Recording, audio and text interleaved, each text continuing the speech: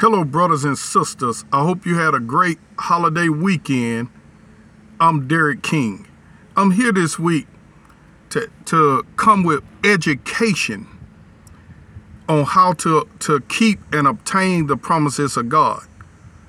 We're going to talk about holding fast to your confession. Or you could put it this way: what you confess, you possess. Confession equals possession. Father, Lord, your anointing is upon me, Lord, to teach the word of God. So, Father, I lean upon your spirit, Lord. For your spirit, Lord, is powerful, Lord. I acknowledge, Holy Father, that you are in me. For greater are you that is in me than he that is in the world. You have came, Holy Father, by your Holy Spirit and set up shop in my body. You've made your home within me. Now come alive. This is your opportunity, Holy Spirit, to speak to your children. Use this vessel. This vessel is yours. You bought this vessel with a price. So this vessel is yours. Take over, Holy Father. Take over, Holy Spirit, and speak. I allow you, Lord. I invite you, Lord, to take over. In the name of the Lord Jesus. Amen. Whenever you have a task, brothers and sisters, you should constantly talk to the Father. Say, Father, my body belongs to you. Jesus Christ purchased my body by his blood. I've been bought with a price. You know, in the olden days, the ancient days, if a person couldn't pay their debts, you know, they might have to sell their children into slavery. And so the language in Corinthians, when it says we have been bought with a price, see, the language was more relevant in that day. People understood that, because if you didn't have the money to pay for a debt, a person in your family could be sold into slavery. Well, we were enslaved by evil spirits because of sin. Because we sinned, Satan had a legal right to take over our bodies, to take over our minds. But Jesus Christ have redeemed us from the power of darkness and translated us into the kingdom of God's dear Son. Now, since we're talking about confession equals possession, that is an actual scripture, right? I hadn't looked it up to know exactly where it was. It came out of my spirit. But in order to make that particular promise activated, you have to confess it. It would be true unto you because it is written. But unless you confess it as yours, it's not activated. See, everyone is healed by the stripes of Jesus Christ. Everyone is already healed. But in order to activate that, it has to be confessed over yourself. So you would say something like this. Suppose you just got born again, or you could have been born again for 40 years, and you see some areas in your life where Satan is at work.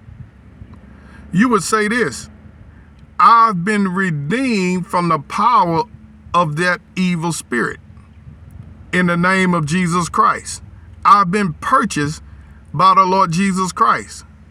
So spirit of adultery, spirit of lying, whatever it is, you have no more authority over me.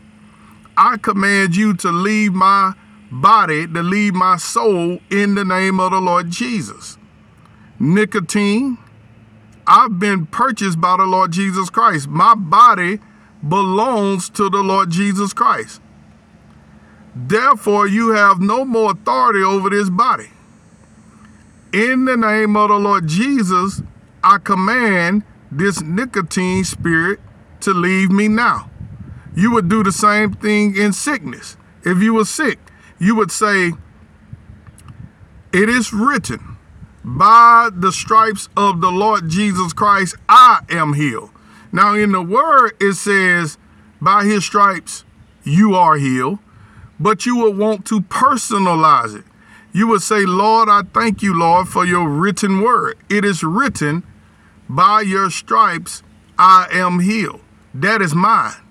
I take it in the name of Jesus Christ. I command my body to be made strong in the name of the Lord Jesus. And it'll be that way. Now, I'm going to show you something. One time, I think I had a little catch in my hip. It was a little pain. And I had heard people talk about sciatic nerves and things and so forth. It was kind of in my back and my side or whatever. And I didn't tell too many. I don't think I told anybody. If I did, I probably told my brother Tarvis. Because me and him will talk about things like that sometimes. But I don't go around complaining about sickness and this and that on a daily basis. So, let me show you how it works. After I confess that I believe I received healing for this pain in my hip,